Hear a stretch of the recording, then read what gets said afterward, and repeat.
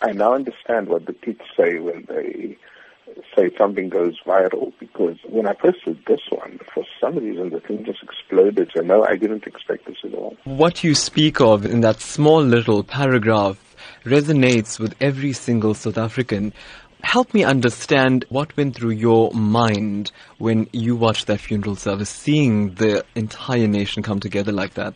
It suddenly struck me, that we take for granted the wonderful, wonderful ways in which, in moments of crisis, we come together as South Africans in such a beautiful way. And knowing Uncle Kathy, this was no accident. I mean, he put together, and his wife Barbara put together this funeral in such a powerful way, but also without making a scene about it. So there's a lot of those things that if you just looked again, you'd see amazing examples of solidarity, of interracial friendships, of interfaith community.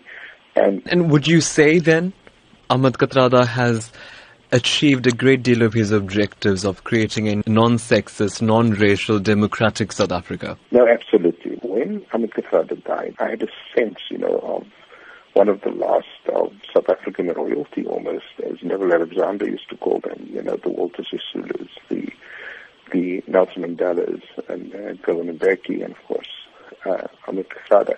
And these were special people, they weren't loud, they weren't obnoxious, they weren't sleazy, they weren't greedy, in having this simple funeral, you at the same time make a profound statement. Professor, yes, that statement didn't stop there. Many have said that THAT Kathrada stood up for injustice and stood up for whatever he felt in his heart to be incorrect.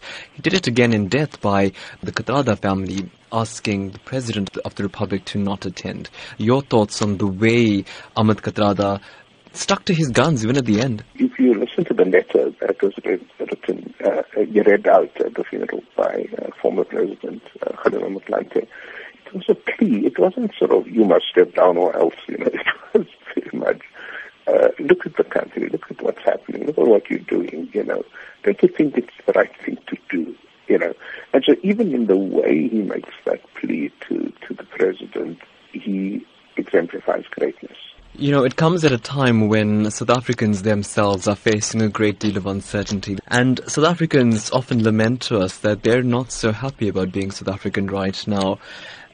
And then you see something like Mr. THAT Kathrada's funeral. How then do you advise South Africans to draw a lesson from this and try and implement such a change in their daily lives? My advice to South Africans is, it's one thing to sort of say THAT Kathrada was a great man and all of that. That's true. It's another thing to say, let's draw inspiration from his life and let's get up again and continue the fight against injustice, inequality, corruption, and the like. That, I think, is the real message of the funeral and the man.